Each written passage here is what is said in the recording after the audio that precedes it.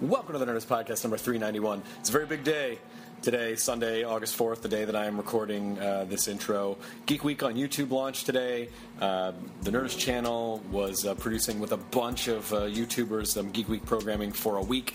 And go to youtube.com/Nerdist right now, and you can see today we posted Slash's 10 favorite horror movies and an animated version from our friend Jackie Dan's show, who animated a bunch of Nerdist podcasts, who decided that he wanted to animate Patton Oswalt's filibuster rant from Parks and Rec. So that's up right now, youtube.com/Nerdist.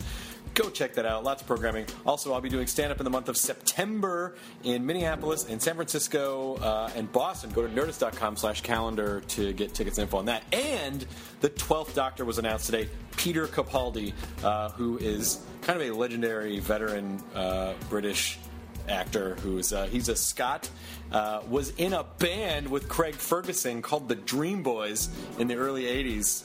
So if you dig around, and I posted a link to it on my Twitter feed, just their album cover is incredible from the early 80s. And also he played Malcolm Tucker in The Thick of It. He's been in a million things. He was actually he was in Torchwood, Children of Earth, and also was in the same episode of Doctor Who that Karen Gillan was in, The Fires of Pompeii. So he's a fantastic actor. Yes, I am excited about it because it's been so long since there was an avuncular Doctor, you know what I mean?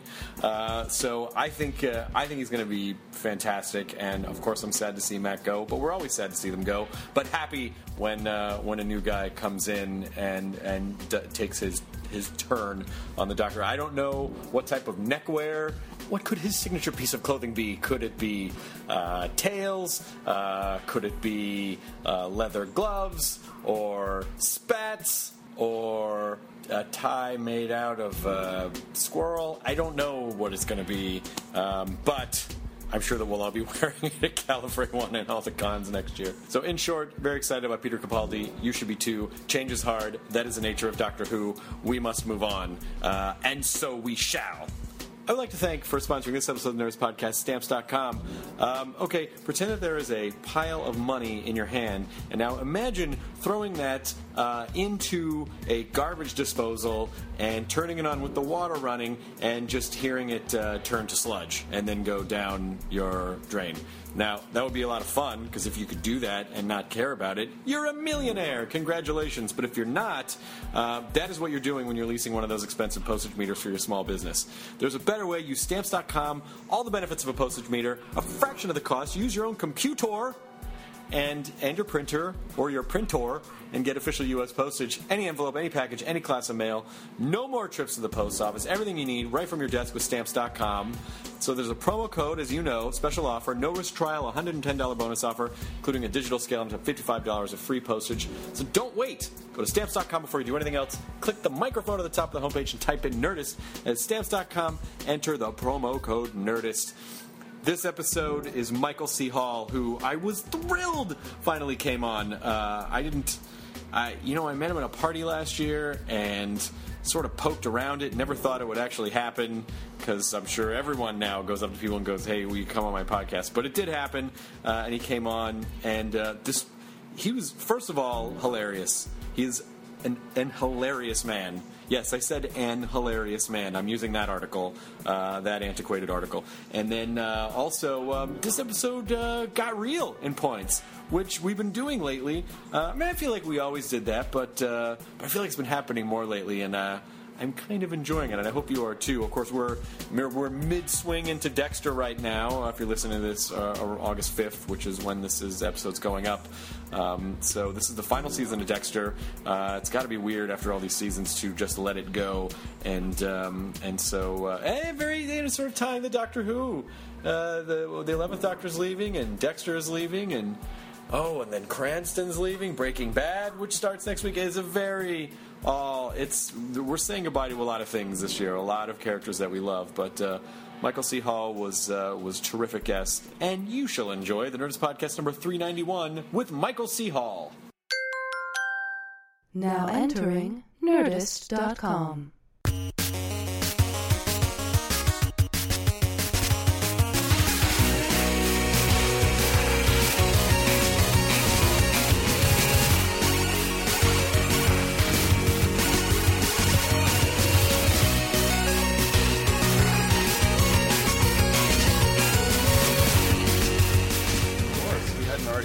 podcast? That was It's the already podcast. started. He's not allowed. I want you to know, Chris, he tried to sit in your seat. We stopped it. No. I mean, you got these guys trained. Yeah. I Just got for that, to, though. like, here. I'd say a foot and a half away, and it was like, da, da, da, da, da. You know, I don't really care where I sit. I always just sit here because Maybe I feel like it would It's a mess up power the rhythm. position. I That's don't- why you sit there. it's not. You Is know what- it? We're You at have a your back square in the corner table. like a mob Yeah, boss. yeah. You're where the maid guy sits. Yeah, Well, that's where I like to sit at a restaurant. In the Art of War, on the chapter on podcasting, it always said to have the corner at your back because that's a stronger position. Yeah. I say I have the worst seat. yeah. Snipers. You're open to are- snipers. yeah. We can push you out the window. Oh, but I do have that. You Yeah, got you got a Pete Holmes. You have an oil painting protecting. I think I take this seat because I can see when people come up the stairs if someone wants to come. I don't know. It just I feel like I have. Power position. I guess that's true. I think Yeah, exactly. The riser's underneath the chair. Well, Paul Reiser is underneath the chair. Paul Reiser's there to just kind of give him a good, advance. He is. I've assembled you all for a reason. Mad about shoe. Got that razor blade lever. So you're there must be a Dexter panel at Comic-Con this year. There is on the 18th. That's Thursday. Yeah. Yeah, Hall H. Yes. How many big more time. episodes are there? How many? I'm sorry. How many more episodes are there? There are 9 to go. 3 have aired. Shit. Yeah. my yeah. God. So it's gonna be the and we last just Dexter. wrapped it up. Yeah. Wow. Yeah. Yeah. It's the end. That feels weird to me because to me in my head, I mean I've watched since the beginning. It still feels like it's a new show. I'm like no, it's been on for like 7 years. Yeah, I know. People are like, "Oh God, it's it." Well, you guys had a good run. I'm like, come on. We actually did have a good run. I mean, 8. It's beyond that is rude. I mean, it feels. Are you listening, Frasier? would you? No, he's probably not. You're thrilled. Probably not. Doesn't You're care. thrilled that Frasier went for so long. 11 seasons. The last 2 were in HD. A spin-off, too. Yeah. No, I mean, come on. But then those last 3 seasons, you get into like fuck it money, where they're like, here's $1.2 million an episode. Just keep doing the show. 26 episodes. Oh goodness. I mean, that's mind-numbing to consider until you think about the money. And then it's, Oh, the money. Yeah. You'll toss all the salad and scrambled eggs you want. I just think it's. I don't know what I would do. I think it's ridiculous. Yeah, I that don't know. You go to like, how could you get mad at anything on the set at that point? You're like, hey, how come this coffee's at? I just made $1.2 million. Yeah. Does it even matter at that point? I don't know, man. I mean, I find that being an actor, one thing that's nice about it is if you act with the just baseline modicum of civility, people are like, he's so nice. Yeah. He's not a tyrant. You know, like people are, one of the things that I won't miss from Dexter is how many times a day people say, sorry. You know, if they perceive in any way that they're in your path. About 5 years ago, I fixed your computer at the Apple Store. Oh, yeah. You had the top You case. son of a Top bitch. case. How many dick pics on his computer? 70. 70 dick All pics. of the same dick, just different angles. Yeah. It was weird. Yeah. He's trying to make a 3D image. Well, yeah, I actually made a flip book. just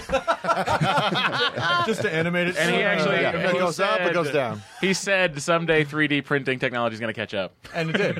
Yeah, and he was right. He was Yeah. absolutely right. It's sort of funny though when people. No, he's very nice. He wasn't a dick then. No, thanks for the plug. Sorry. There's something funny about when people try to like telegraph your emotion that it actually kind of puts you in that mood. You're like, oh, you mad? I'm sorry, you mad? And you're like, I don't know why I'm getting mad now. Yeah, I maybe was that's fine what before." happens with actors. Everybody starts to like, yeah, you should be sorry. Why isn't everybody apologizing more? I think it's. I don't know what it is. I think people just take. I think people. This business in particular is sort of a festering chamber. Yeah. And I think sort of whatever you take into it is going to fester. If you're a nice guy, you might become a nicer guy. If Yeah. you're a douchebag, you'll probably become a bigger douchebag. Yeah. And I do think maybe people were more inclined to say sorry over the course of Dexter because he's thinking about killing people. He's thinking about How much is leave him seeping alone, into leave his him- psyche? oh, sorry. Yeah. How much of this, but I always like to talk to actors about this, where they is the idea that you can portray a character and it might access parts of your brain or your emotions that you don't really want to, Yeah. that you don't really want to understand, where you start going, oh yeah, I guess this sort of makes sense. I mean, this guy is just a guy. Yeah, and the theory that there's some part of your brain or some sort of your cellular recording apparatus that doesn't distinguish between real life and ritual. Right. You know, and that there's some part of me that thinks I really did all that. There is a bit of a weird thing that happens when you watch like a lot of episodes of Dexter in a row or a lot of episodes of Breaking Bad in a row, where you're watching this guy just constantly lie to people and have this other stuff going on that you kind of feel that way when you walk out into the streets. You're just like, oh, I could just lie and no one will know. And it's like, well, as an actor, you could do that anyway. You're basically conditioned to, oh yeah, I could just lie to people, and that's what acting is, professional lying. It is professional lying in a weird sort of way, right? And somehow convincing yourself within that you're telling the truth. I think it gets very gray. Very gray. But it is also, coming up 6 Feet Under or Dexter or these are just like really complex layered characters where you spend a lot of time in your own head. Yeah, I certainly think after 13 years all told with those two characters, maybe I haven't been discouraged from being a navel-gazing, scatterbrained doormat. I don't know. Your next project has to be just some weird frat guy comedy, like one-dimensional, just almost as a sorbet to to cleanse a little bit. That's a good title. You seen that frat comedy called Sorbet? It's like this French. It's a French frat. It's a French. Yeah, he's on an exchange. Fraternity, I believe they call it over there. It's a frat that has to go sober. That's what it is. No more beer, says the dean. Is it? I mean, man, it must be kind of nice though that when that show takes up the majority of your year. I would imagine probably almost all of it, 9 or 10 months, maybe, right? Honestly, no. It's more like half the calendar year. Really? Yeah, but I don't know. It's a constant presence. You're still, if you're going to do another season, somehow tied to those train tracks. Yeah, waiting to be run over again. I don't mean to sound negative. So you spend 6 months doing it, and the other 6 months fearing doing it again. 6 months in Long Beach is a long time. It is. There's a lot of trips to Long Beach. A lot of early morning trips to Long Beach. Wait a minute, that's in Miami. No, in fact, when we go to Miami to get B-roll footage, we look for places in Miami that look like Long Beach, so it'll all match. You just need like an ounce of authentic Miami stuff. Like, just go it goes for the a ports. long way. Oh, yeah. I mean, we would go once every 2 years, and I'd drive around and change clothes again and drive around some more and just look preoccupied, think about blood. And this is all the VO at that point. Yeah. What are you doing right now? Just think about blood. Yeah. What's up, blood? When in doubt, you're filled with blood. Think about it. Feel it. Think about it. You like it. I mean, for a show, this show has that type of narrative structure where every year you kind of have to.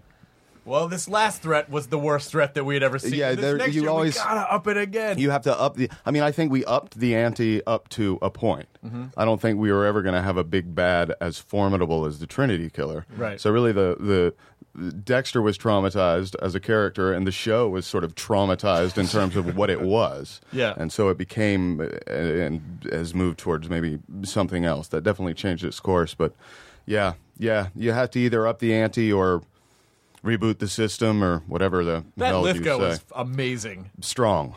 I wasn't expecting to like the big bad after like Smits. Like Jimmy Smits, I thought was Miguel Prado. But just the insanity of that character arc. Oh yeah, was remember that insane. scene with them on the roof? Oh, when he was like, shit, when he "Am I finally, allowed to curse?" Yeah. He was like, "I will fuck you back," and he Yeah. made that gesture, hitting his bicep.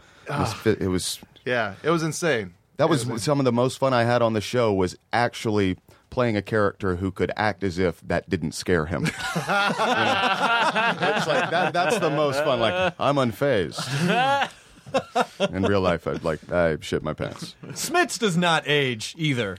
Yeah. That guy, he was on fucking LA Law. Yeah. In like 85. Yeah, and he looked like that. He looks exactly the same. I thought he worked for the New York Police Department, Blue. Nope. He's done it all. Smits. So when you're working with these guys, Captain Antilles. He's a great guy. It is your show. Ultimately, it's your show. But when guys like Lithgow come on, Is it intimidating at all, or do you sort of feel like, no, this is my house? It's in the same way that no, it's not intimidating. It's invigorating. It's like pinch yourself. The first time I was in the transpo van after one night where John and I had both shot for the first time, I was actually seeing him come out of a parking garage, so we didn't exchange any dialogue. But I got in. It's just like, how is this happening? I mean, I'd always admired him, and it's like in the midst of something beyond your imagining. It's a heady thing. Yeah. That's some Raising Cain Lithgow. Yeah. Well, he brought the dark back. He'd done the Broadway musicals and the sitcom for 10 or 15 years, but he was in fact, in Long Beach, a lot of times parents would come out of their houses with books of his banjo music stuff. Oh, really? And he'd sign them. Yeah. Sign of Trinity Killer? Was it dog? Yeah, he's done it all. Yeah, it was pretty trippy within the context of making that show, seeing the kids flocking to him. Oh, yeah. Yeah. He's an incredible guy, well, he's too. He's one of those guys that's of that sort of era of actors where they basically did everything. They do really broad comedy, but then also just get super focused and dark and creepy, and he's just fucking amazing. Yeah, he's really able to convey an amazing spectrum between silliness and horrifying, and managed to even work in, a lot. I think Trinity was so great because he was silly, because it was John. Like the way he sat there watching the football game before he broke his kid's pinky finger. He was like, "Oh, what a play!" It's just like this guy. How can all that coexist? But he makes it plausible.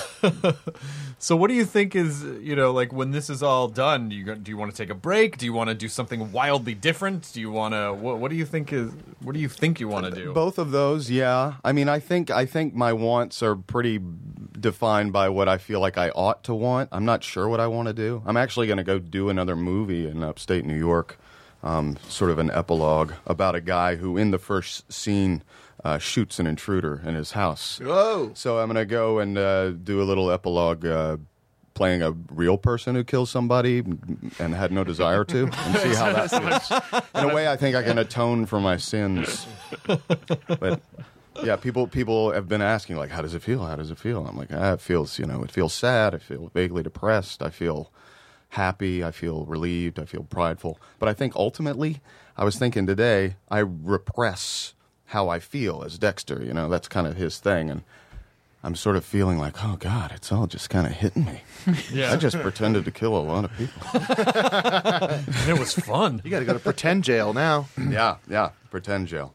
In upstate New York. Yeah, well, and then also, I mean, in a way, you're basically, you're killing him in a sense. Like, he's basically this guy that you've been carrying around that's going to not be there anymore. Yeah, that's the thing. Yeah, it's the classic actor thing, but if you've been doing it for 8 years and your idea of the character and acting are fused somehow, when it goes away, it's like, okay, now I can be myself? Who's that? I was thinking the other day that you all the stuff I think you process in retrospect, I don't think you can really identify it when it's happening or as it's happening. It's like, I wonder, like, when you look at kingdoms and eras and they go, it was a golden age. Did they know it was a golden age at the time, or just in retrospect? Did they look at the data and go, oh, I guess this was a golden age? Like, you just don't know at the time until you look back and get some perspective on it. I think the prevailing feeling at work, like towards the end, was just all of our individual projections into the nostalgia we know we will at some point feel. Mm-hmm. We're just kind of like, this is going to... But in the moment, you can't really process it. When you do the Dexter TV movie in 20 years... Yeah. It'll be called Harrison, and I will have died, and I will be the ghost of Dexter. You know what I would do? What? That would just be what your character would say to Harrison. Oh, Harrison's right. coming to terms with being a serial killer. Right. That's good. And it's almost Can I use that? You know what I would do? No, you can't. Okay. You can't use it because you scoffed at me when I said it. No, I didn't. I wanted to know what you would do. He thought there was more. You know what I would do? I would say, you know what I would do? Right. Then it's sort of this weird Jedi thing where it's you and Harry and then young, like the dark. Yeah, and it just keeps going, and eventually it's like Russian dolls. You're all nesting Just inside each other. generations. Generations of murderers. Wonderful. What do you do in your free time? What do you how do you scrub it off? I've got a trip planned on the Appalachian Trail with some cousins and awesome. my uncle. That's not until March, but I'm looking forward to that. Got a long way to go. Yeah. Try to exercise. Try to be as boring as possible, really. Do you feel like you're boring? Do you think you're boring? No. Not at all.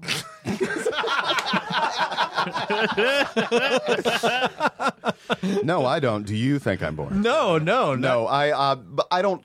I don't have a lot of hobbies. I'll confess. I could be better about that. Yeah. My hobby is my work. I mean, well, actually, that's not true. It's my vocation. But It was a hobby that then became a career. yeah, I mean, that's true. I know that's the idea. Like, I know that's sort of the perfect scenario. Is like, hey, turn your passions into your career. Is there any part of it though where you go, oh, but then it's a chore and then it's work and I don't know. I mean, I definitely feel like I'm getting away with something, having a career as an actor. I just hoped that I'd be able to go out to dinner sometimes and support myself as an actor. Anything that's happened beyond that, and beyond like working consistently in the theater, is sort of beyond anything I imagined. So it's pretty heady. I mean, I feel really lucky. I'm definitely carrying around some dark characters, but my life wouldn't make sense if I didn't get to do that. well, and it's not a lot of people can go from one show that's a hit show right to another. Yeah, you're not supposed to. Hey, I stepped in shit twice. I mean, that's the sort of that's the Cranston thing too. Like, oh, he did it. Oh, and then he did this other thing that was totally different. not than- even Different, Yeah. very different types of shit, though. Two Yeah, very yeah. different- One's lighter, Yeah. more. Now I'm going to stop. One's named Frankie Muniz. It is pretty fun to watch. Like if you were to watch Malcolm and then Breaking Bad back to back, Yeah. and you see and I think he does Broad amazing. I think he was so great on He was Malcolm. hilarious. Yeah. But then to watch how fucking subtle he is on Breaking Bad, where you're just like, I can't even fathom how did he react in that moment. Where did that come from? That was just the slightest thing that Right. that he was able to turn on. Yeah. Well, everything's different. It's a completely different context, completely different story. Do you feel like that the environment sort of informs the character, or do you feel like the character in this case sort of spills out and Well, I informs the think the environment? character definitely would inform the environment more than average on a show like Dexter, because it's subjectively told, and you're encouraged to see things through his eyes, and you're implicated because you hear the voiceover and everything, and you're kind of on the ride with him. I mean, I've heard people say about this season, like, why won't Deb just get over it? It's like, good Lord. They're not it arguing really about works. money. Yeah, I know. You didn't it's- owe her. You owe me $20. You haven't paid me back. Yeah, and that's all due to the fact that we're just sort of maybe increasingly in spite of ourselves. I don't know. I think the affection for the character has been challenged, but you're still kind of hoping he manages to work things out. What do you think it says about our culture that almost every protagonist on every great show that I can think of is fatally flawed in some way? Whether it's Mad Men or Breaking Bad or Dexter or Game of Thrones, like anything. Ray Donovan. Right. Any character, any sort of main character now is really fucked up inside.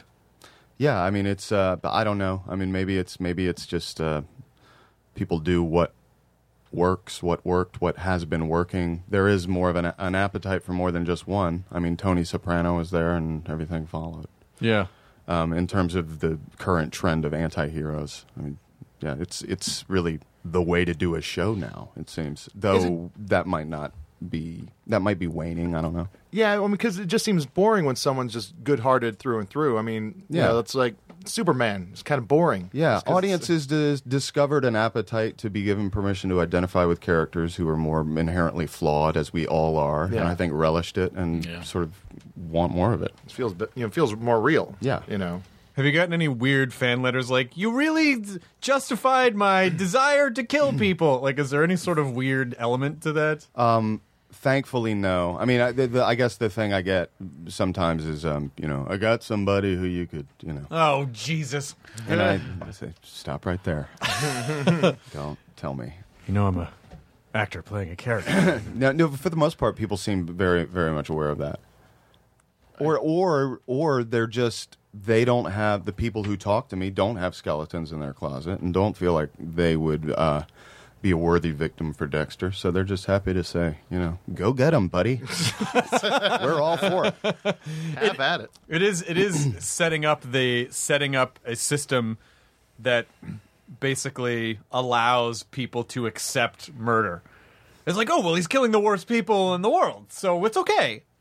Yeah, I mean, I think in as much as people are desensitized to that fact and questions about responsibility and everything, I mean, I certainly think about what the show might be reinforcing, and I think ultimately it's not a primer to be a serial killer or advocate the lifestyle or anything.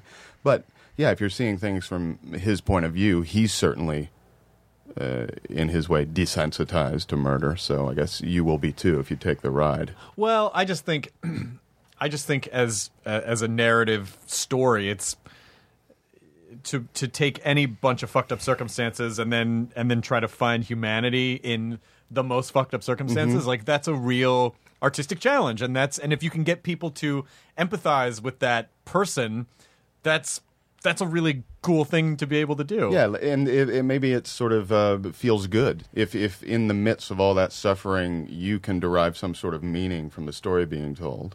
Then maybe life has inherent meaning everywhere. Yeah. Can you? I could totally cut this out if you don't want to talk about it. But you survived cancer.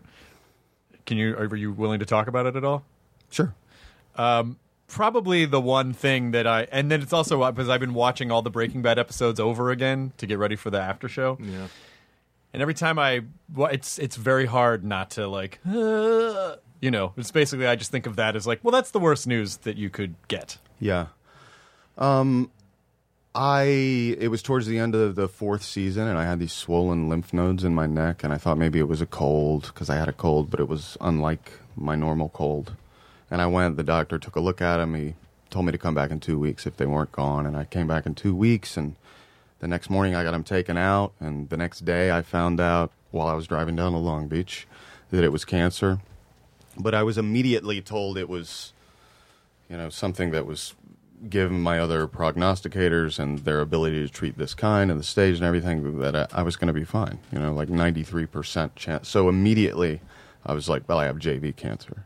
I can say that because my father died of cancer, and it really, my sense of survivor's guilt, I was like, man, it is really deep. I get cancer too, and my first thought is like, yeah, but it's not like the kind he had. What was the kind? These crazy dad issues. Yeah. Well, yeah. Never live up to. Yeah, and I've done 2 characters who are have conversations with their internalized dead fathers. Oh my God, that's true. Yeah. I mean, is there any part of you is there any part of that that's cathartic in some way, or odd, or? It's cathartic up to a point, but after a while, it feels like you're tilling soil that's long dead. Yeah. No, I just mean like it's, it can get indulgent if you don't separate it from it to a degree, if you play a character that long. Sure. But,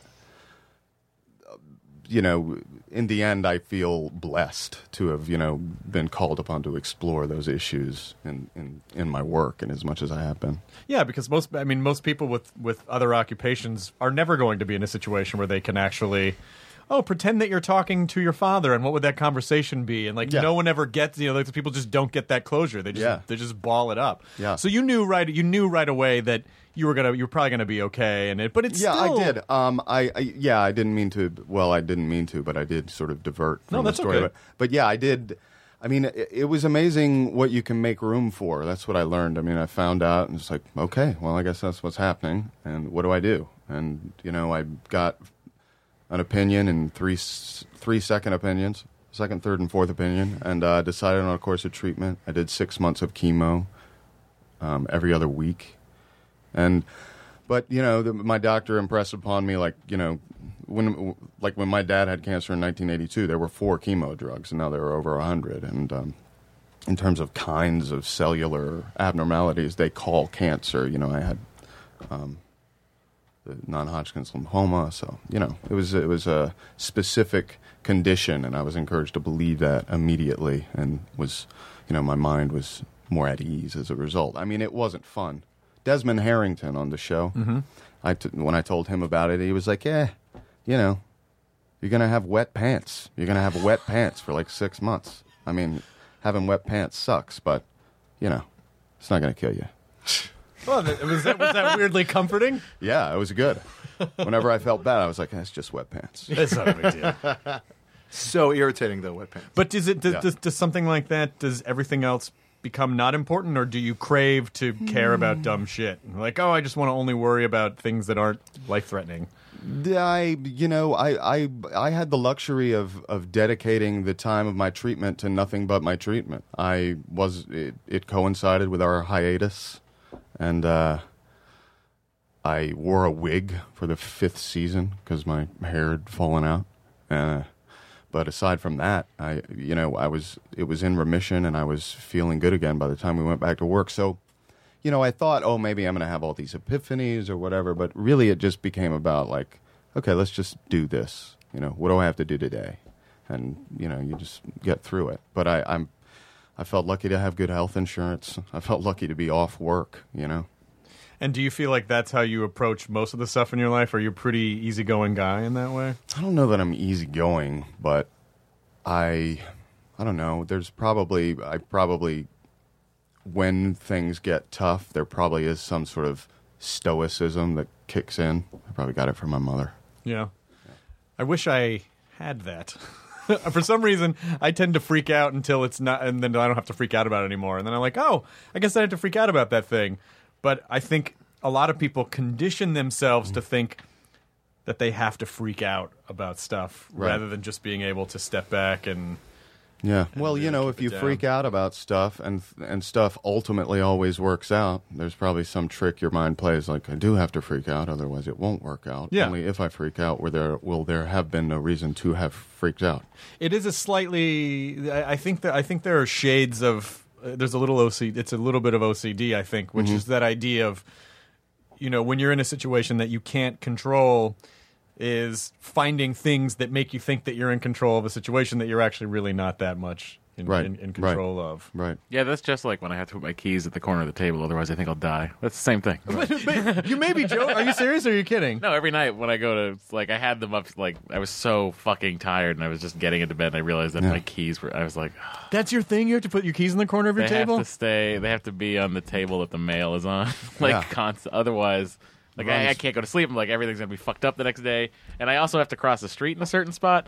It's a weird thing. Don't worry about it. Well, that's okay. You're just giving us tips on if we want to kill you. We just know what to upset in your life so that when you go to your table confused about where your keys are, then pop, that's where we get you. If you park a car weird on the street, I can't cross where I need to cross, and that's the whole problem. I dated a girl that used to think it was funny that, when she would reach over when we were eating at a restaurant and just slightly move the knife askew a little bit, because I'd be like, don't do that. I'd always have to move it back. And she thought it was hilarious that I could never just let it be. That's not very loving.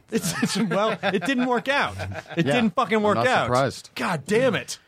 What the fuck was her problem? Can't the knives just be straight on the napkin the way that they're supposed to be? That just sends that electric current right down that groove in your brain. Right? It really does. Yeah. That's how Dexter feels when he kills someone. I totally get it now. At first I was like, I don't know if he's a good guy, but, now I understand. But he's just trying to... That's the only time he feels he just anything. needs his keys to be there.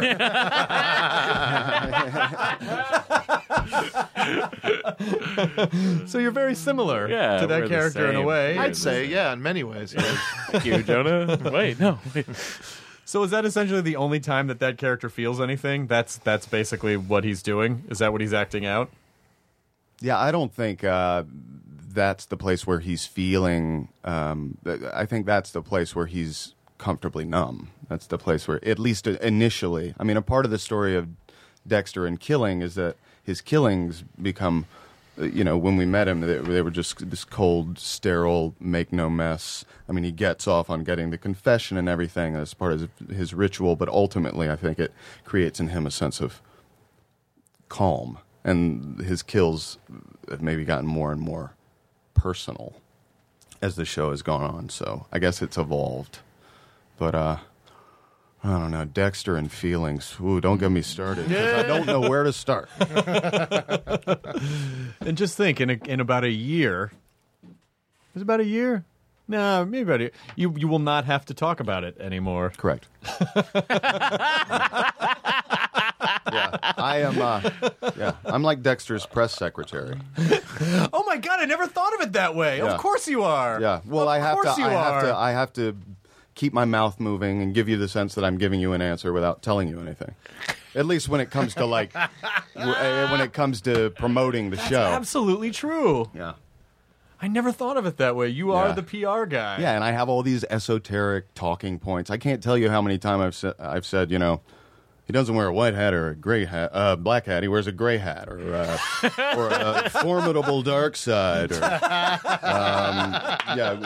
people. I've said them today. People relish the opportunity to be given the chance to identify. Well, it's hard. I mean, listen. I've said that I don't so want to many make you. times. I didn't want to make you talk about Dexter. No, the whole time, it's okay. But I actually brought it up. I just wanted to talk about it a little bit because I watch the show. Separation anxiety. But I also do understand that I mean, particularly one thing that I think we like to try to do on the podcast is just get people to talk about things that they don't normally talk about, because I think it's more fun for. Well, I am talking about Dexter, but I don't normally talk about the fact that I talk about him the way I talk about him. So it got very meta in that sense. Word. But then you're going to have to prepare for it again because you're about to go to Comic-Con, and then it's like, that's the nest. That's where it fucking happens. Yeah. Nobody knows what's going to happen, man. It's crazy. Who does Ralph got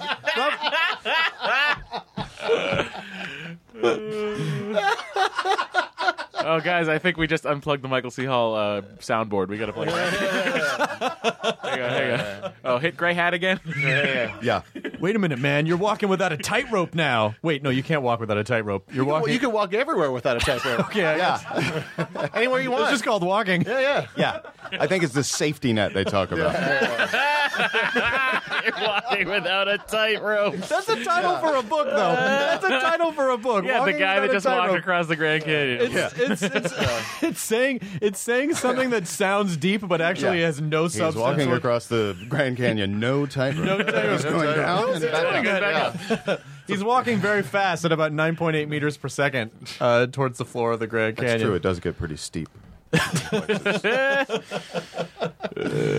How do you view the world? Like, is it like you? Jesus Christ. That got deep. I'm going to back up and give you some history. No, I'm going to that's back okay. up because you are sort of in this position of cultural power that you may or may not want. Yeah, no, I could. I mean, I'm going to try to use my powers for good. I appreciate that. I'm thinking of like Bill Murray is a guy that kind of, I think, is aware that he's Bill Murray and just sort of floats in and out of these weird social situations because he has control over them, and people will always let him do what he wants to do. Right. And I think in certain cases you sort of have that same thing. You're this character who's part of our cultural fabric. You can sort of pop in and people will accept whatever it is that you do. So how do you view the world? Like, what does that mean to you? The fact that is, at least to a degree, true. Mm-hmm. That when I walk into a room, if people recognize me, Yeah. they're like, oh, Yeah. there's that guy. Yeah, that you're basically affecting people when you don't mean to. I try to. It's impossible to deny it. I try to think of it as an opportunity to maybe give somebody a good experience they wouldn't otherwise have. That's easy enough if somebody wants to say hello. But I also try to keep it in perspective and struggle to or strive to recognize that it's fundamentally unreal or something. That's more like a spiritual angle. But I don't know. It's again, it's like something you make room for. I mean, I know 6 Feet Under started, and I got recognized by people, and it just started to happen more. And it's a part of the deal. I mean, I guess it never really bothers me. I think it's only bothersome if I feel like it's impinging on the experience of whoever I'm with. You know? Right. But yeah, you're right. I mean, I could come in and just bust out an Elvis impersonation and then walk out again, and people would talk about it. Have you heard that story about Bill Murray, where he comes up to someone and Covers their eyes. it covers their eyes, and then he's like, "No one will believe you." Yeah, exactly. And runs away. Like, guess who? I don't know. It's like, it's me, Bill Murray. No one's ever going to believe this happened. It's pretty great. And then like popping into karaoke bars in New York. Yeah. He'll do that. Yeah. Yep, wiffle ball games. The guy just It's grassroots. he just stuff, does whatever. you know? Yeah. He's really living Groundhog Day, where he just can run around and do whatever. Like that idea that, you know, at a certain point, after decades of the kind of work that he's done, and I think that's the best way to live out the rest of your life, is being able to run into a room and fuck with people in a non-threatening way, and then leave, and then it just this weird legend Only forms. brings Well, back Only to brings you. joy. What do you want to do? I'm starting to come up with something. I appreciate. Is that it? Yeah, I'm That's just what you going to wanna do? cultivate weird, idiosyncratic behavior. All you need is like social behavior. 20 or 25 more years of doing stuff, and then I think you earn that place as. So I have to work for 20 or 25 more years before I start showing up in karaoke bars. I can't start tomorrow. No, you're not allowed to do that. Okay, That's fair like walking enough. without You a probably tightrope. just saved me up. Yeah, If you were to go to a karaoke bar, what would you sing? "Kiss" by Prince. I would sing Prince answer. by Kiss. Shit, you guys should go up one after another. I would sing Yeah. Two Princes by the Spin Doctors. Yeah. Oh, wonderful! I would sing Kiss Me by Sixpence None the Richer. Oh man. See, we're exactly the same age, so these songs populated our college experience. Yes. That's what I just saw. World's End, Edgar Wright's movie with Simon Pegg. Oh, no way. And it a lot of it goes back to taking place in like 1990. Like they're constantly having these flashbacks from 1990, and the soundtrack to that movie is every fucking British alternative hit really? that was college. Stone For me. Roses Stone and- Roses. yeah. Yeah, every one of those. What was your soundtrack in college? What was your? In college, like Henry Rollins Band and Jane's Addiction, and Shit, you liked cool music. I had a Belle I don't know Biv DeVoe the- tape. Belle Biv DeVoe was different, but it's cool. No, it's not. I went through I don't know. I think when I got to college, I maybe discovered music that I hadn't listened to because of, whatever I missed out on in high school. So I started to listen to Pink Floyd in college. I'd never really listened to them in high school. It was a little after the fact, but Where'd you go to college? Earlham College. I always say it in the form of a question because it's a really small school. And you expect people to go, "Where's Indiana. that?" Yeah. Earlham College? No. Well, nothing. It's a little liberal arts Quaker college in Richmond, Indiana. So you should Quaker say affiliated. I mean, Quaker adjacent. students aren't all Quakers. You should say it very demonstratively so that people feel stupid for not knowing. Oh, Earlham I went to Earlham. College. Went to Earlham College. Went to Earlham. Well, is that? Oh, yeah, of course. Oh, yeah. Earlham college, early Earlham college. Yeah, of course. That's a Quaker League school. It was great. Amazing faculty. Truly. What are the Quakers like to coexist with? Well, I mean, there were probably 18% of the students were actually Quaker, but probably like a lot of Quaker institutions, like the more secular side of Quakerism pervaded the community philosophy, decisions made by consensus, and things like that. Yeah. There was a meeting for worship for the college, where you sit in silent worship unless your inner light moves you to speak for some reason. Sure. Yeah, it's kind of cool. Did you absorb any of the Quaker philosophy? Yeah, for sure. I mean, I think it's a kind of philosophy that maybe wouldn't be able to work at a larger institution. Earlham was well suited to it. But yeah, the inclusiveness of their sort of spiritual aspect or worship style is very appealing. Do you think you took that to work with you? Because you did say you're pretty nice to work with on set. Yeah, I mean, if someone's moved to speak, I'll listen to them. Sorry. But it's a weird responsibility to essentially carry a show on your shoulders, in the sense that whatever mood you're in, whether or not you realize it, is essentially going to affect everyone else. Yeah, that's true. That's true. And, I think, I directed an episode this season, and it was kind of nice. I was worried that I'd be, at cross purposes and feel overwhelmed or whatever, but I wasn't, and it was nice to have to be available to everyone and have to be decisive so that other people could do their jobs. The show and the character definitely allow you to. I mean, you guys, when you're at work, you can't just walk over into the corner and stare at the wall, and everybody's like, well, he must need to do that. and I've been doing that for like 7 years. So if I'm in a heavy mood, I think it's pervasive, but I think it's more like people just give me space to be in my mood. Sure. Well, especially on a show like that. Like if you were doing a really silly comedy and you're like, I have to go stare at the wall. Like, what the fuck is that guy's problem? Yeah. How long? Lighten up, Kramer. Seriously, lighten up, Kramer. Jim Kramer, Mad Money. Oh yeah, that's what he's talking about. Was that directing an episode something you had been trying to do for a while, or is it like it was until this season? You're like, I should do it before it's done. Both. It was an invitation that I hadn't taken advantage of on a couple of occasions because I had other commitments that didn't allow me to do prep. Then another time I was just like, I'm too tired. I don't want to do it.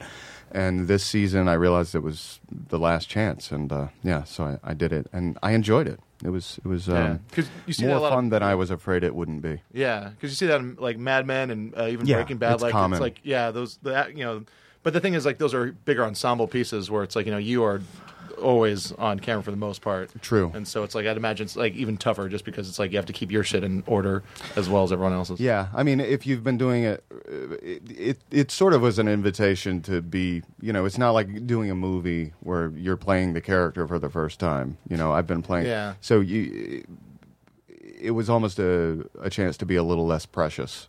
Oh, yeah. Yeah. Just and trust your instincts and get that done because you gotta get the day. Yeah. Well, you know the world pretty well too. Yeah. And I know what it looks like. I mean, while I couldn't look at shots, I know the look of the show. And even when I'm on the show, if you do a show for that long and you watch it, you know what you're in. Yeah. You know what it looks like. And also, it is, even though the show is called Dexter and you're the central character, it's a pretty fantastic ensemble cast. Incredible. Of people. Everyone is fantastic. I mean, and there are, so many actors on our show who could, be stretched in ways that they're maybe not stretched on the show. I mean, there's so much like deep acting talent in every one of those people. Yeah. Yeah, actually, even just this season, there's been such funny scenes between the characters Quinn and Batista, where it's just like I love those guys together. Yeah. I think my favorite shot in the episode I directed is just them getting out of the car and walking down the sidewalk together because each of them in very different ways have such distinctive ways of moving. It's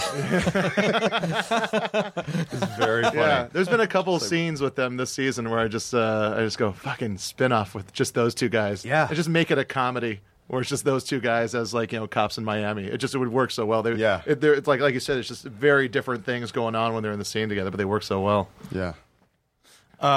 So all the episodes are shot now. Now they just have to roll out. Do you sort of feel like it's just a waiting game now? It's like, just wait for these to come out, and then it's all going to be... I don't know. I mean, it's particularly interesting because it's the end, so, the final episode will be airing. So that's exciting, in a unique way. But, I don't know, it's nice when the episodes air. You feel like you're working when you're making them, and they air, and you kind of feel like you're still working, even though you're not working anymore. Yeah. But yeah, it's that time of year. I mean, I've been blessed to be able to say that. It's become a part of the calendar. The show coming out. How much of a responsibility do you think a show has to its audience? Where you look back at finales and. As an audience, you kind of want them to answer. They're never going to answer every question that you have in your head. Right. But then there's also the Sopranos ending where it's like, you decide. Yeah. It's up to you. Whereas 6 Feet Under is like fucking one of the best ways that's probably to end the a show spectrum ever. between something that isn't definitive and is. Yeah. And 6 Feet Under was sort of teed up for that. I mean, every show started with a death. That finale was great because I felt when I read it, and I think people when they watched it, it was simultaneously a shock and so obvious.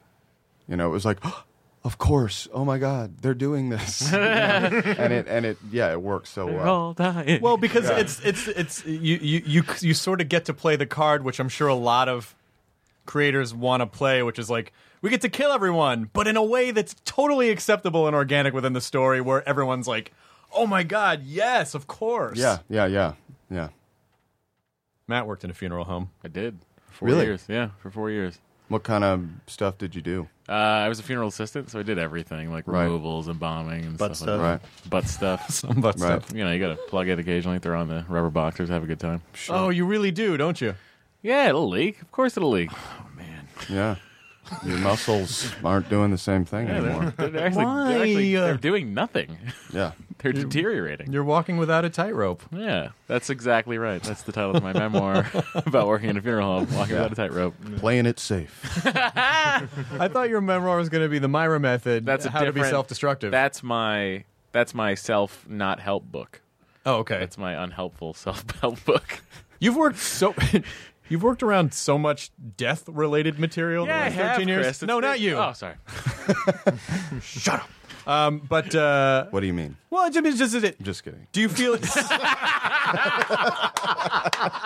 Son of a bitch! Son of a bitch! How dare you on my show? This interview is over. How dare you take the reins? These are my reins. Come on, let me sit over there with you. You want to just squeeze in? No, I'm not. You want to see what it's like in the Yeah. non-captain captain's chair? I want you to pull that razor blade lever. Would you ever want to do something like this? Do you like doing host-driven stuff at all, or do you? It's fun. Hosting, so I don't know. I've never really thought about it. I like free-form, long-form, conversational style, what we're doing. Yeah. That's fun. Have you gotten to do a lot of it? I don't know. I did. I've done some. You know, some of the longer form, like public radio, longer form interviews and stuff. This is a little more decidedly boisterous, or I feel so boisterous now.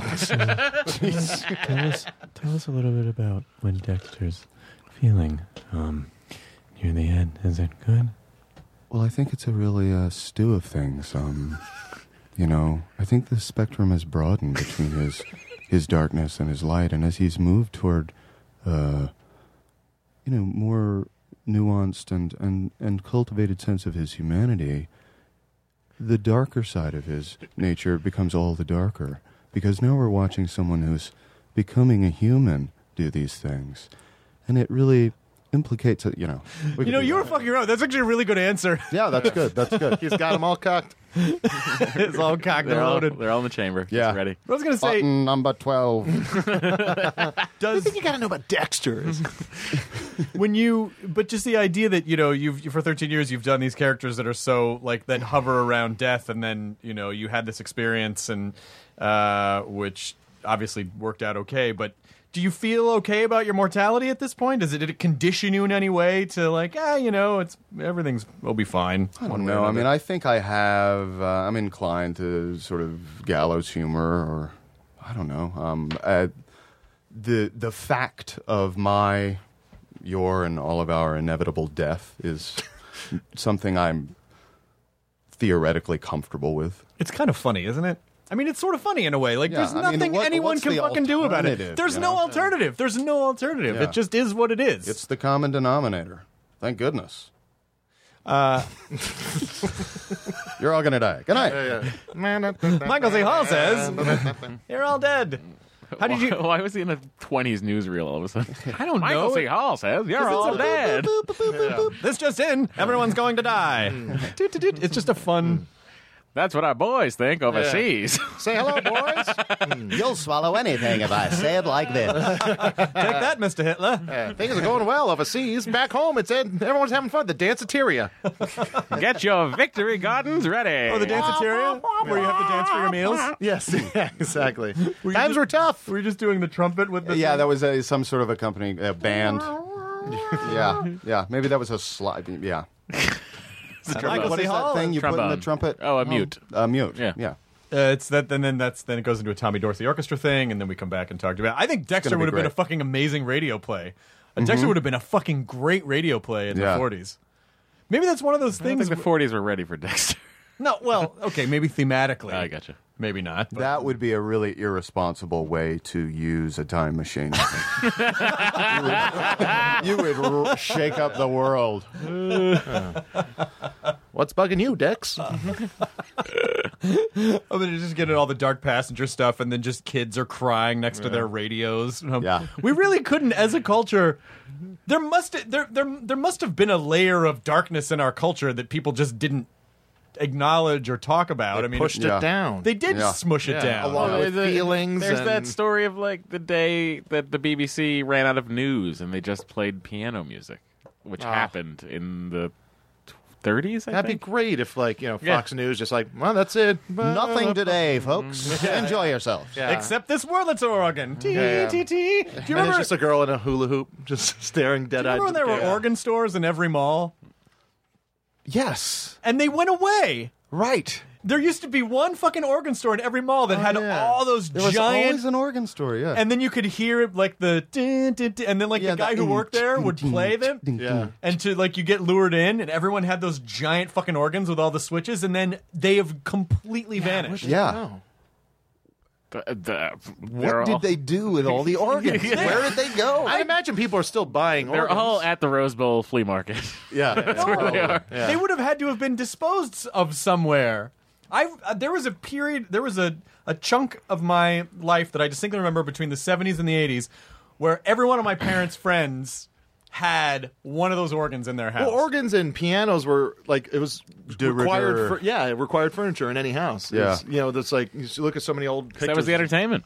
What? That was the entertainment. Yeah, Someone yeah. would play it. Yeah, Those exactly. organs were the internet at one point. That's all we had. Don't compare everything to the internet. I thought you didn't want me to compare everything to organs. I was on organ for like 3 hours. Come on, man, it's sucking up your life, bro. He's spending all of his time on organ, and I don't mean What's your favorite sub organ? Samba. Although now I can't listen to any of that. If I ever hear that music, it's still like Sex and the City has ruined. Like it's always just that now. And I'm like, if I ever pass a restaurant and hear den den den den den, and I just expect them to be talking about blowjobs or something. That's Sex and the City. Such a There you Miranda go. thing to say. You're the fucking Miranda. I don't know the difference. Okay, I don't know neither. I could be just any of know them. that I wouldn't be able to sound. tell you. I actually did watch a fair number of those episodes. Yeah. I went to the movie. On purpose? Yeah. The premiere, or you paid to go see it? I went with my lady at the time and like a lot of her friends, all but one of whom were female. Really? Yeah. How'd it go? It was long. But it was, I don't know. I don't know what the message was. I don't know. What is the message? Hey guys, what are we really trying to say here with Sex and the City 2? If you build a woman a big enough walk-in closet, she'll forgive you for anything. I guess that's true. Maybe. Did they get together in the end? I don't know. Yeah. Okay. Were you Yeah, they slightly pleased that happened? It was a nice walk-in closet. I mean, I understood why she forgave him. Do you have time to? Do you watch stuff? Like, are you a fan? Do you get to? Yeah, I mean, when I'm making the show, I don't watch a lot, to be honest. But I did watch all of House of Cards recently, which I thought was pretty amazing.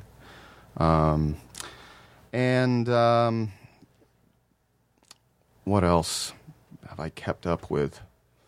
The new Sesame Street season is pretty good this year? tight. Yeah, pretty sweet this year. I like Yeah. the direction. Yeah, it's good. Yeah. Darker. It's all about directions. Yeah. Yeah, Left. they're making Ernie a murderer. Yeah. It's pervasive.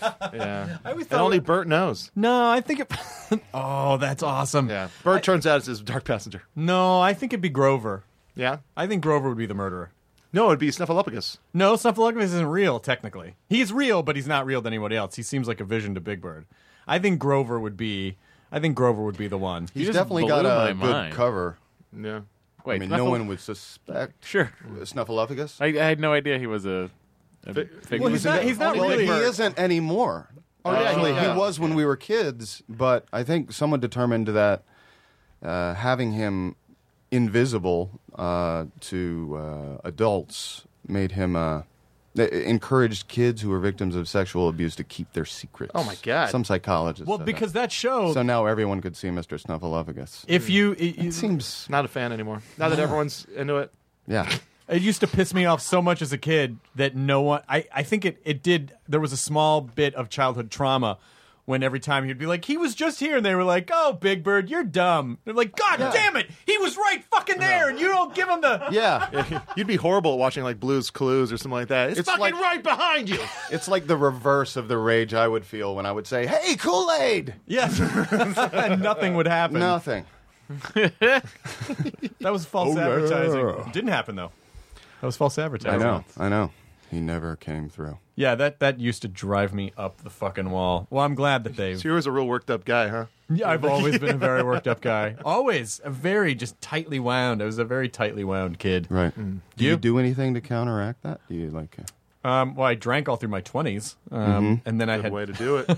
Yeah, that's a common... That's a common way Tactic. to deal with that. Yeah, and then after that, I was like, well, I guess I think the older you get, the less energy you have to really be that tightly wound all the time. Yeah. Because it just requires an enormous amount of... That's a good way to put a positive spin on aging, you know? It's like, I just want to get The only tired one. enough to not be bothered. Oh, someday. How do you feel about it? How do you feel? Because we both hit the same milestone last year. Right. How The did you- big 4-2. I'm 28. How do you... forever. I don't know. It's weird. I mean, especially with Dexter. I started that when I was 34, 5, and it just... Zip.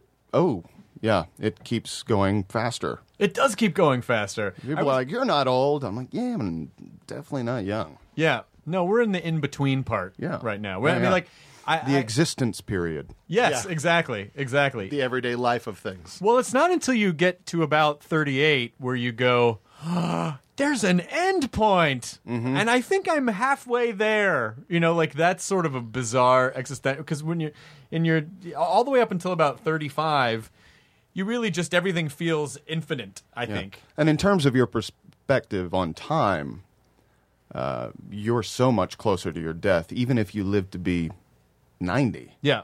In terms of the percentage that you have left and how much, Yeah. you know what I mean, The right? quality of it.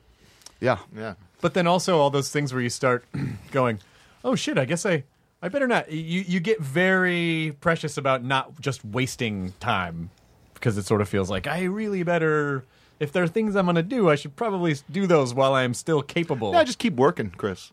Just fill your days up with But a work. lot of things I and- want to do are work things, Jonah. Oh, yeah. Yeah. Not like going in the Appalachian Trail, which sounds fucking awesome. Yeah, that's not a waste of time. Not at all. Are you gonna camp along the way? Is that Yeah, yeah. It's like 7 days. And yeah, we'll be camping throughout.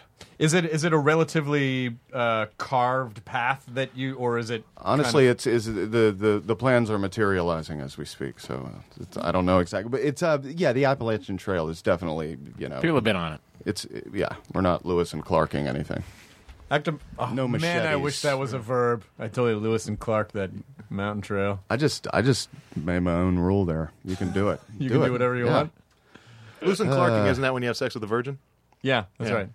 Actor Michael C. Hall ate 3 of his compatriots while on it. Oh, see, I'm back into the radio voice again. Yeah. Have you thought about like? And Lewis and Clark the third.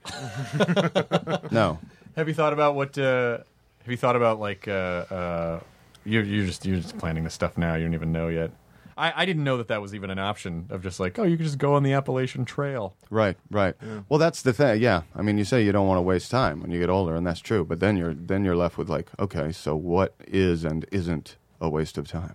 Yeah, your whole idea of like, oh, if I just sit around all day, that's wasting time. But if you sit around all day and you're in the middle of nature and you're building something or you're doing something fun and experiencing it on that, then that's not wasting time. Yeah, it Yeah. kind of still is. No, it's not. It's all a waste. Everything's a waste Yeah, of time. we're all wasting Yeah. time right now. I think we're killing time.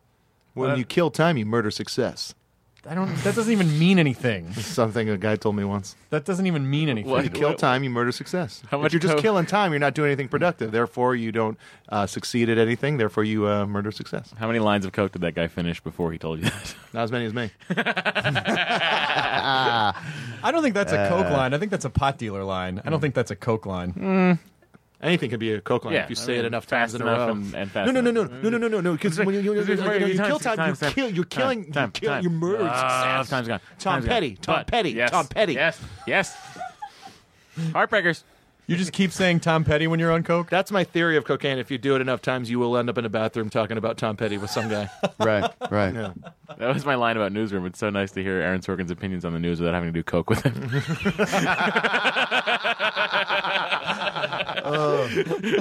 But I think if you're watching the show, you are doing coke with him. Yeah, kind of. Except it's more meaningful. Newsroom. Have you ever done it? No. Me neither. No, I'm too afraid. Me Great. too. It's a great drug. I don't. What? It's a drug. If they're all great, it's just. I don't know if it's that's everything accurate. else. Everything else about him is the worst. The actual doing of them. That's why people love him, Chris. That's why people can't get away. It's because of how awesome they are. There's no doubt that they're great. Yeah, if they were That's bad. great. That's so refreshing. Oh, it's a terrible drug. Yeah. No, I mean, the more it destroys people's lives, I guess the better it probably is. It's an inverse relationship. Yeah. It's inversely proportional. Yeah. The amount that it will destroy you is inversely proportional to how bad it is. Correct. Have you done it a bunch? Yeah, sure. What? Not for a long time, but yeah, I've done coke a bunch. What are you like on coke? More of same. Yeah, more of same. Just I have a lot of ideas. It's like the thing is when you're on cocaine, it's you're about to figure everything out, but you're just never there. Yeah. You're always But doesn't and you feel like when you're doing coke with friends and stuff like that, you feel that if you just keep on doing coke and keep on talking, you're going to figure get it out. there. Because that's the feeling you have of that suspense of just like, if we just keep going, we're going to fucking I've everything. never heard it described that way. Yeah. That's the fun part of it, Let's do a coke episode. Where we all take coke. Yeah. Right. Could you be prosecuted for that? No, it's an episode. And it's gross, and like the more you're doing cocaine, the more you feel like you can drink, and so that's like makes the next day even worse. I would die. I would instantly die. I can't even drink a cup of coffee. I can't even drink caffeinated. This is decaf. I can't. If I drank caffeinated coffee, you would have to take me to the hospital. You don't need that. Because I would. It already feels. You don't. I mean, you're one of those people who doesn't need coffee. Yeah, no. There are those people. Yeah. I like a trace I need amount the of coffee. caffeine, but that's about it. I can't. Chris, think about all the other stuff you can get done. Oh shit! How much do you sleep? Think about what you could do if you're not Hey sleeping. guys, I've started 19 websites in the last 48 hours. that extra 3 hours of sleep you could get, not sleeping, you would just. It's so much get done. Come on, let's do it. Let's do a coke episode. No. We'll call it a very special episode of Nerdist. Yeah. Very special and boldface. It'll never happen. You'd It'll never almost happen. figure something out. We'd almost crack that code. Talk over each other even more. Well, we almost got a guy today, but just keep listening. Yeah. Tune in tomorrow. We might get it. But then we'll all Well, get fuck it. Why tune in tomorrow? Let's just keep going. we'll all get in tune. We'll all do like the gulp in the middle of us, and everyone will be talking. We'll go, and then we could just. Yeah. Yeah, I don't know. I didn't feel like there was a lot of listening on that show. Tim Kazurinsky, a former SNL cast member, says this about cocaine. He says it gives you diarrhea of the mouth, but constipation of the brain. Hey, that's Which I think is pretty smart. a pretty spot on. Do you think we ever? But he's not the one who was talking about murdering time. No, that wasn't him. Different guy. Yeah. You That was think Charlie Rocket. You think we get enough shit now about saying that we talk over each other? If we were on fucking cocaine, it would just be a chorus of separate ideas all being expressed at the same time. Yeah. In counterpoint. Yeah, there's a lot of no, yes. Today we're going to make a lot of statements, and then tomorrow we're going to contradict all of those statements Yeah. and have just equally as compelling arguments. The apology episode. Listen, we said a lot of things. We've never Yeah. done like a full apology episode. I like to feel that every episode's an apology episode. Yeah. The come down. We just, If we had left some of the things I've said in, you would have to. what are you talking about, Matt? We've never edited anything you've ever. Edit that out. I don't because you don't listen to the podcast, you don't know this, but there was a recent episode, the one where Peter Farrelly was on, and you guys did this whole show when I walked him to his car, and you go, "Oh, Chris is going to edit that out." Oh, yeah. I cut out a second of something that Jonah said, so it sounded edited. Oh, nice. Why'd you have to pick me? I was the other one that had to get edited out. Because knowing me, it was probably really funny. Well, favorite. I'm the fan favorite, so. There are no fan favorites anymore. Yeah, there are. Not me and Jonah. Guys, we have guests.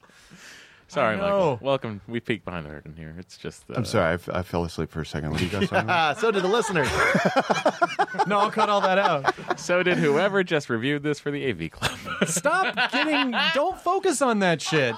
You don't focus on that stuff, do you? Are The you AV Club? Do you? Do you go online and read stuff, or do you not? I don't.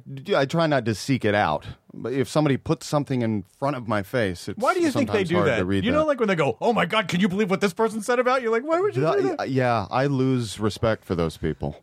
You hear that, Jonah? What? I didn't need that email this morning. I don't know. I was in a bad mood this morning. I was in a bad mood. I wonder what that mechanism is. Or like, I think people like being. You know what it is? People. It gives them a certain sense of significance if they deliver the thing to you. Right. They go, look at this. I'm helping you out. You're like, no, Yeah. you just ruined my day. Yeah. Did you see that terrible picture of you? It was really bad. Here, I'll pull it up. Here you go. Here it is. Here, I'll pull it up. I didn't think it was that bad. Oh, it's really bad. No, it's bad. Look at Yeah. Are you a relatively positive person, do you think? No. You don't think so? No, I don't know that I'm a pessimist. I don't know. I guess. I think I sort of cultivate a sort of pessimistic buffer, Sure. but I hold on to some sort of optimism that I don't totally own up to Sure. for fear of my dreams being squashed. Yes. That's it. That's it. Is it? That's sort of. That's it. Is the pessimism thing gives it, because I think particularly with performers, you know, even though you've been working for the last 13 years, a significant chunk of your performing life there was rejection, and maybe there are still forms of rejection that you still experience now if there are other things that you want to do or they don't work out or whatever. Yeah. And so I think not only do we get conditioned to accept that, but it definitely allows you to control the outcome when you're like, well, this is all going to go to shit anyway. It's just sort of like a weird control thing. Yeah, there's some. I mean, I'd like to believe that underneath that veneer, there's a more sort of hopeful nugget. Yeah. But I do think I do. You know, what is it? Hope for the best, expect the worst. I guess. Do you think that means that we'll get crankier as we get older, or do you think that it is? I don't know. God damn it, Michael! My dad used to be a really serious, kind of like in his own head guy all the time, and then as he got older, he just like, oh, he's all gushy and like really like, oh, life is great, you know. Like I really hope that that's what happens. The trajectory. Yeah. Yeah. I guess you go one of two directions. You know. I don't know. Yeah. I hope. I think I fantasize like there being some sort of release associated with old age before the final release. Right. You're talking about the butt plug? Yeah. Before they put it Rubber in. shorts. Well, it's like that. It's like that scene. Oh, is that your guy? Oh, is he? Yeah. It looked like he was LA like Times doing thing. a cutthroat. I think he was saying. Thank God you know. Is that what he did? I didn't see it. Yeah. Thank God you know that guy. I just thought, like, who is that guy that's telling us to wrap it up? Hey, you guys, I don't like how long you've been in there. I really do hope that's the case, but it's like that Jason Robards speech in Parenthood where he's saying to Steve Martin, like, you never cross the finish line. You never spike the touchdown ball. That depressed me so much when I was a kid. Yeah. Cruel. Because I really do hope that there is that, like, but maybe we're just not conditioned. It's for kind of that. like he's talking about conversations on cocaine. Yeah. Sure, you know. Dad, are you coked up? What is it? What if I am? Life is cocaine. All right, thanks. Was there anything else you wanted to promote or plug while you're here before we Do let you want to go? promote Sorbet? I'm doing Kill Your Darlings, a movie. Oh, yeah, the movie Kill Your Darlings, comes yeah. out in October. Excellent. It's good. It's about a story about the seminal event during the forming of the Beat Generation. Remarkably, a story that hasn't been told until now. It's based on a true story. It's really and my character is it's not really a spoiler because it's the first frame of the film dies. So I got to turn the tables on myself. Oh, that's awesome. That was fun. Cool. Nice. And Well, death has to be involved in everything. in some way or another. No, you're going to do like some really silly, you know, Rom-com. some kind of rom-com. You ever want to do something like that? Like silly and light? Yeah. But We'll get right on that. I do. I mean, this has felt reasonably silly. It is. It is. We try to have some substance to it. There it is. I just want to say. For the listeners at home, That's the new Enjoy Your Burrito. That might have been the silliest thing that's ever fucking happened on this podcast. And Dunham was so stoic. Just hold on. That actually sounds like a Geico commercial. Well, that's sillier than Michael C. Hall doing arm farts. Well, see you at Comic-Con, possibly. Is Ralph Garman moderating your panel this year? I believe He's so. great. From the Showbiz Beat? Yeah, from Showbiz. Yeah, Ralph's from great. Hollywood Babylon. Well, have fun at Comic-Con, and thanks for coming on, and I hope you had a nice time. You're welcome. I'd shake all your hands, but it was just in my armpit. It's just covered in armpit sweat. Understood. Oh, I just remembered I met you last year at Sarah Silverman's party with Ben Schwartz, who is fucking hilarious. Like He's one hilarious. of the funniest people you could possibly Amazing. know. Yeah, I love that guy. Have you done his Snow Pants show before? I have. Oh, that's right. Yeah. He was telling me that. It's horrifying. I just, basically, I was the go-to burst into tears and masturbate guy. Because it's my first thing out there. Nothing's funnier. First time up there. Nothing's funnier than crying and masturbating. It's like, I don't know what to do. This will get him. Great choice for the show. What show? The end. Thanks, guys. Enjoy your brew. That was awesome. That was fun. Thanks, man. I hope you had an okay time. Yeah, I did. Oh, that's right. I don't know if you're like. You're holding it like your hand is broken. It looks like it's affecting your hand. Hi, that was fun. Now leaving Nerdist.com. Enjoy your burrito. This episode of the Nerdist Podcast is brought to you by Stamps.com. Go to Stamps.com, click on the radio microphone at the top of the homepage, and type in Nerdist for a $110 bonus offer, including a digital scale and $55 of free postage. That's Stamps.com. Enter the promo code Nerdist.